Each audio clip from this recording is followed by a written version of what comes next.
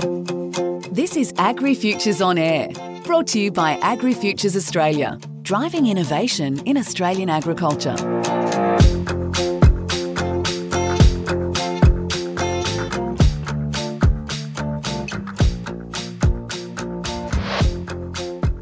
Sometimes the stress piled high on us from daily life makes us feel that the world is about to end. So it's ironic that a woman from a property called World's End is dedicated to helping farmers, in fact all rural people, better manage those mental health issues that really all of us face to varying degrees. Steph Schmidt is the 2020 South Australian AgriFutures Rural Women's Award winner, which has been supported by Westpac with a $10,000 bursary. The same amount's been provided to all of the winners, so a big thanks to Westpac for their generosity.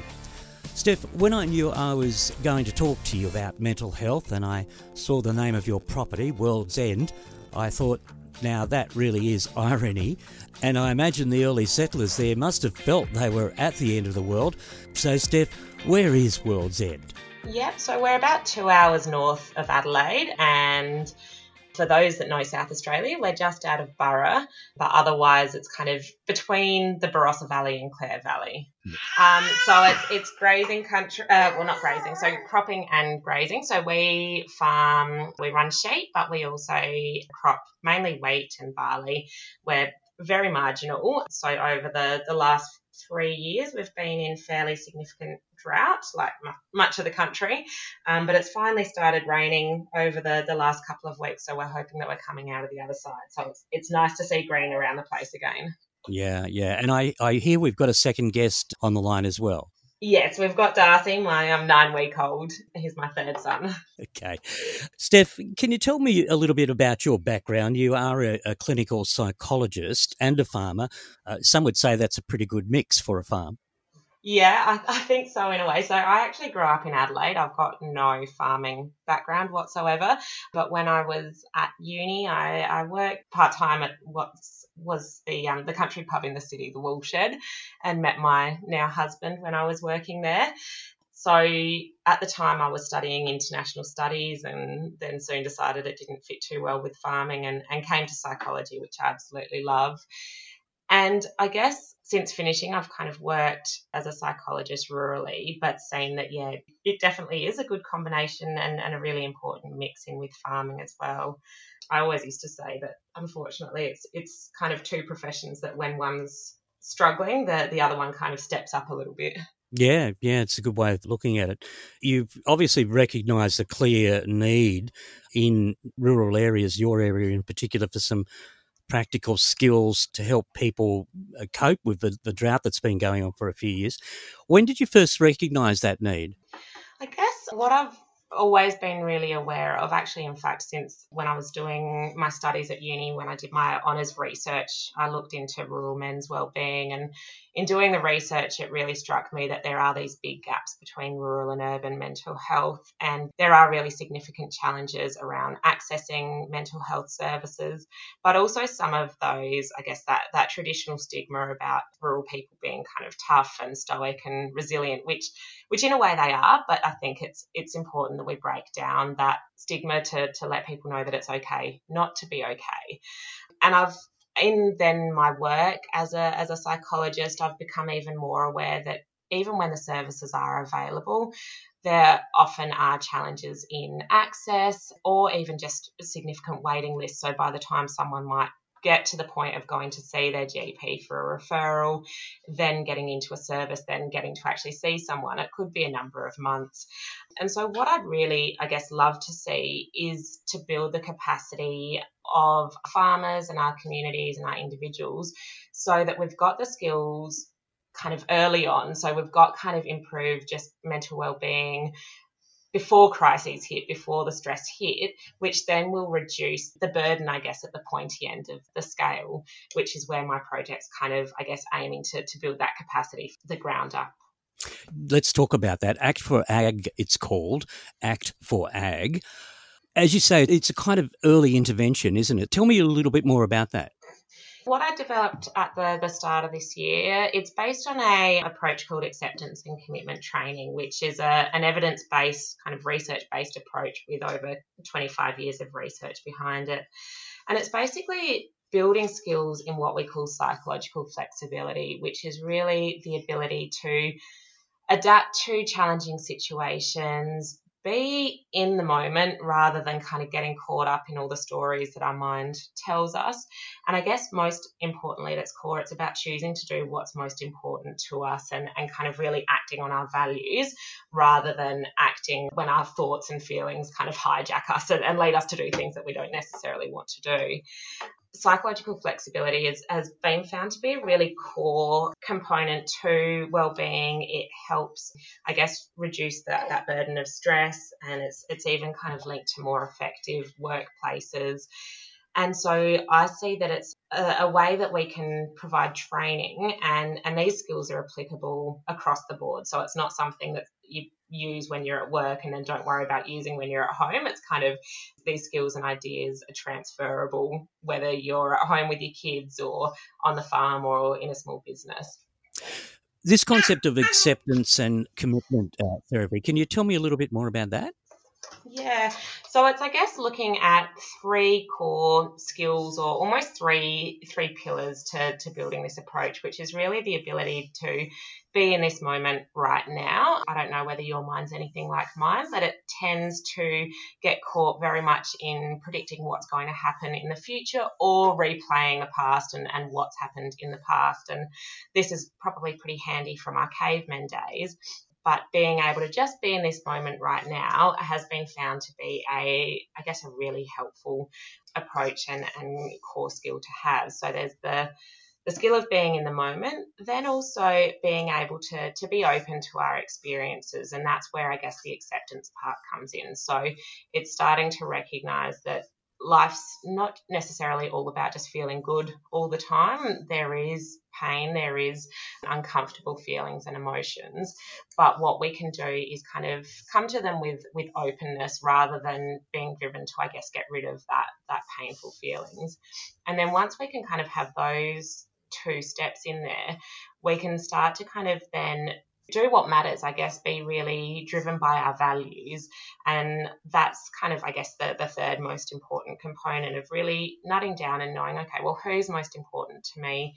What's most important to me? And what's just some small steps I can do to move towards that? Okay. And as you say, this is early on, I suppose. This gives you the skills to do this on a daily basis, basically 24 hours a day, rather than waiting for a crisis to develop. Yeah, absolutely. And I guess that's what I'd like to see. I think over the last few years, I've seen that there has been a lot of funding put into mental health promotion, particularly for our rural areas, which is excellent. But I kind of see that it's these two ways so far, which has either been in mental health awareness, so kind of raising that awareness of what depression looks like, what suicide risk might look like, and then a lot of emphasis put on how do we help others and how do we help those people we care about.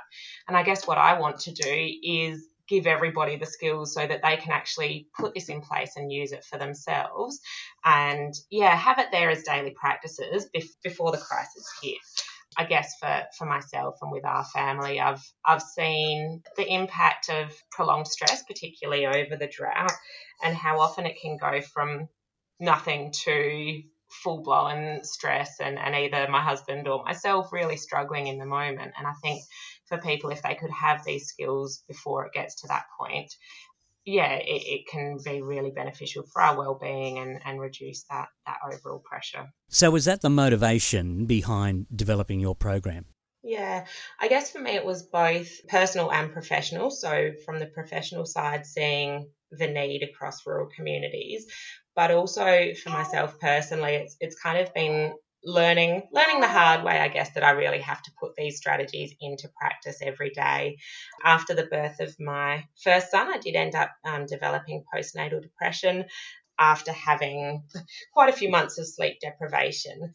But also, I guess, over the time of juggling farm life, personal life, and managing relationships on the farm and things as well, there's often ongoing stress, whether it's times of drought or even in good years, the stress of trying to get through a harvest before the rain comes, or there's that constant gamble, I guess, in farming. So I've really learned that I have to look after my own well-being before I can look after everybody else around me. And so these strategies that I'm trying to get out through Act for Ag are really what I aim to practice daily. I don't always do a very good job of it, but I know that if I do them, I'm better off for them, and then those around me kind of are better off for them as well. Yeah, it's a supreme motivation, isn't it?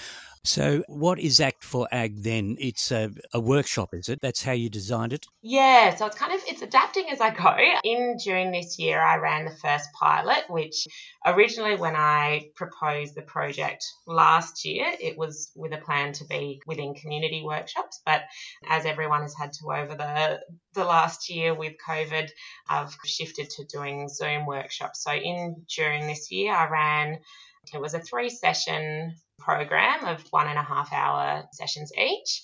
And so 3 weekly sessions. And basically it was just going through these skills and then giving not necessarily homework so much, but just people had tasks to work on between the sessions. And I guess in having a couple of ongoing ones, it provides a little bit more accountability for people to actually try out the things at home, rather than if you just go along and listen to a one-off, you're less likely to put the things into practice. So that went really well in June. And now what I'm looking at developing to trial next year is a little bit more of a little bit of a train the trainer project, but I guess working with the consultants, working with those people that are actually working with farmers and small businesses. So say like bank managers or agronomists, or even say people like accountants and things, sometimes people who become those accidental counsellors, to give them the skills so that then they can actually run through some of these skills with the farmers themselves, whether they're sitting having a bank meeting and just work through a really simple strategy from there. So I guess my view is that it's hard for farmers or anyone running a small business to get time to attend workshops and training, and often particularly those around mental health aren't always prioritised. So I guess it's kind of taking that, if we can't take the horse to water, we'll take the water to the horse. What a great idea, Steph, to give those people who farmers interact with on a daily or weekly basis at least those basic skills to hopefully pass on or recognise an issue before it does escalate. Yeah, that's my hope. And then I guess recognising that it's really a training. I'm not equipping them or expecting them to be counsellors or psychologists or anything like that, but so that they've got those foundation skills, which will then link into a bit of a resource pool that I'll create online that the farmers will be able to link into after that as well. So is Act for Ag purely a local enterprise there where you are in your district in South Australia, or are you looking to expand it across the country? Yeah, looking to expand. I guess that again has been one of the benefits of shifting to online. So the workshop that I ran and the pilot that I ran in June ended up having participants from across South Australia, really. And that was, I guess, in a way quite good in doing it online. I think while there's a benefit of doing it within communities, when it was online and with a mix of participants, I think it enabled people to be able to not be concerned so much with confidentiality and those kinds of things. So even though it's a training program, sometimes difficult conversations still come up, and people were able to be quite open as well. So yeah, I'd really love to see it run throughout the country, and I guess my longer term view is to develop it and have kind of a manual, or develop it into more of this train the trainer, so that it doesn't just depend on me to be running it out. I can get to other facilitators being able to run it out as well. I imagine that your bank managers or your agros are already having these difficult conversations, but really probably don't know what to do with the information, or just don't know where to take it. So it's something that gives them a little bit of an extra grounding in those concepts, so it could be quite valuable to them as well. Yeah, I really hope so. And I think I kind of see it as a two-sided benefit. The training will give those consultants themselves the skills so that then, because I remember speaking to our livestock agent at one point and he kind of said, oh, I'm spending every day talking to all these farmers who are trying to make these decisions on what they do with their sheep, whether they sell them, or even at the point there were times where they had the sheep weren't good enough quality to be able to sell, and the pressure's actually on them for their own well-being. So yeah, I see that one, they get the skills to be able to manage that stress themselves, but then when they are in those difficult conversations, they can be equipped with quite a simple tool to just be able to work through it with the farmer, and then know that, okay, if they've referred them on to someone else, they've at least been equipped with some tools before they get there. Mm-hmm. Like all businesses, as you mentioned, it evolves, and sometimes the concepts that grounded the business in the first place evolve significantly over time. And I know it's extremely hard sometimes to get a small business off the ground. So let's talk about who's helped you along the way in terms of launching Act for Ag and giving you the confidence to go forward with it. Yeah, so for me, it's the launching point has definitely been winning the Rural Women's Award and then the bursary from Westpac. I guess it's firstly given me the confidence that this is a needed project and it's worthwhile to pursue it. But the bursaries then really allowed me to do some extra training around this area and then just start in developing the resources and running the pilot. I was also fortunate with the pilot to get some funding from South Australia Primary Health Network. So the aim for that pilot was to have participants from the drought-affected regions of South Australia so that they got that benefit there. So the bursaries, yeah, absolutely been fantastic in getting this off the ground. And I guess for me, it really has been just the juggle in managing our farm life and getting the project running around all of the other competing demands and having a newborn as well. So if people are interested in getting in contact with you, what's the best way of finding out more about Act for Ag? Yeah, sure. So I've got a website, which is just cultivatepsych.com.au. And I'm quite active on social media where I try and kind of share some of these ideas and information as well. So that's also under Cultivate Psych or Cultivate Psychology on Facebook, or my email address is also cultivatepsych@gmail.com. And Act for Ag, if you Google it, it'll come up? Yes, I think it comes up with a couple of media informations from when I ran the pilot, but yeah, you can find the website via that as well. Yeah, someone needs a feed, so we better leave it there, Steph. Steph Schmidt, who was the winner of the 2020 South Australian AgriFutures Rural Women's Award, sponsored by Westpac. And keep a lookout for more podcasts. I've been lucky enough to talk to all of the other award winners, and you can hear their stories from late December through January. My name is Chris Brown. You've been listening to AgriFutures On Air, a weekly podcast brought to you by AgriFutures Australia.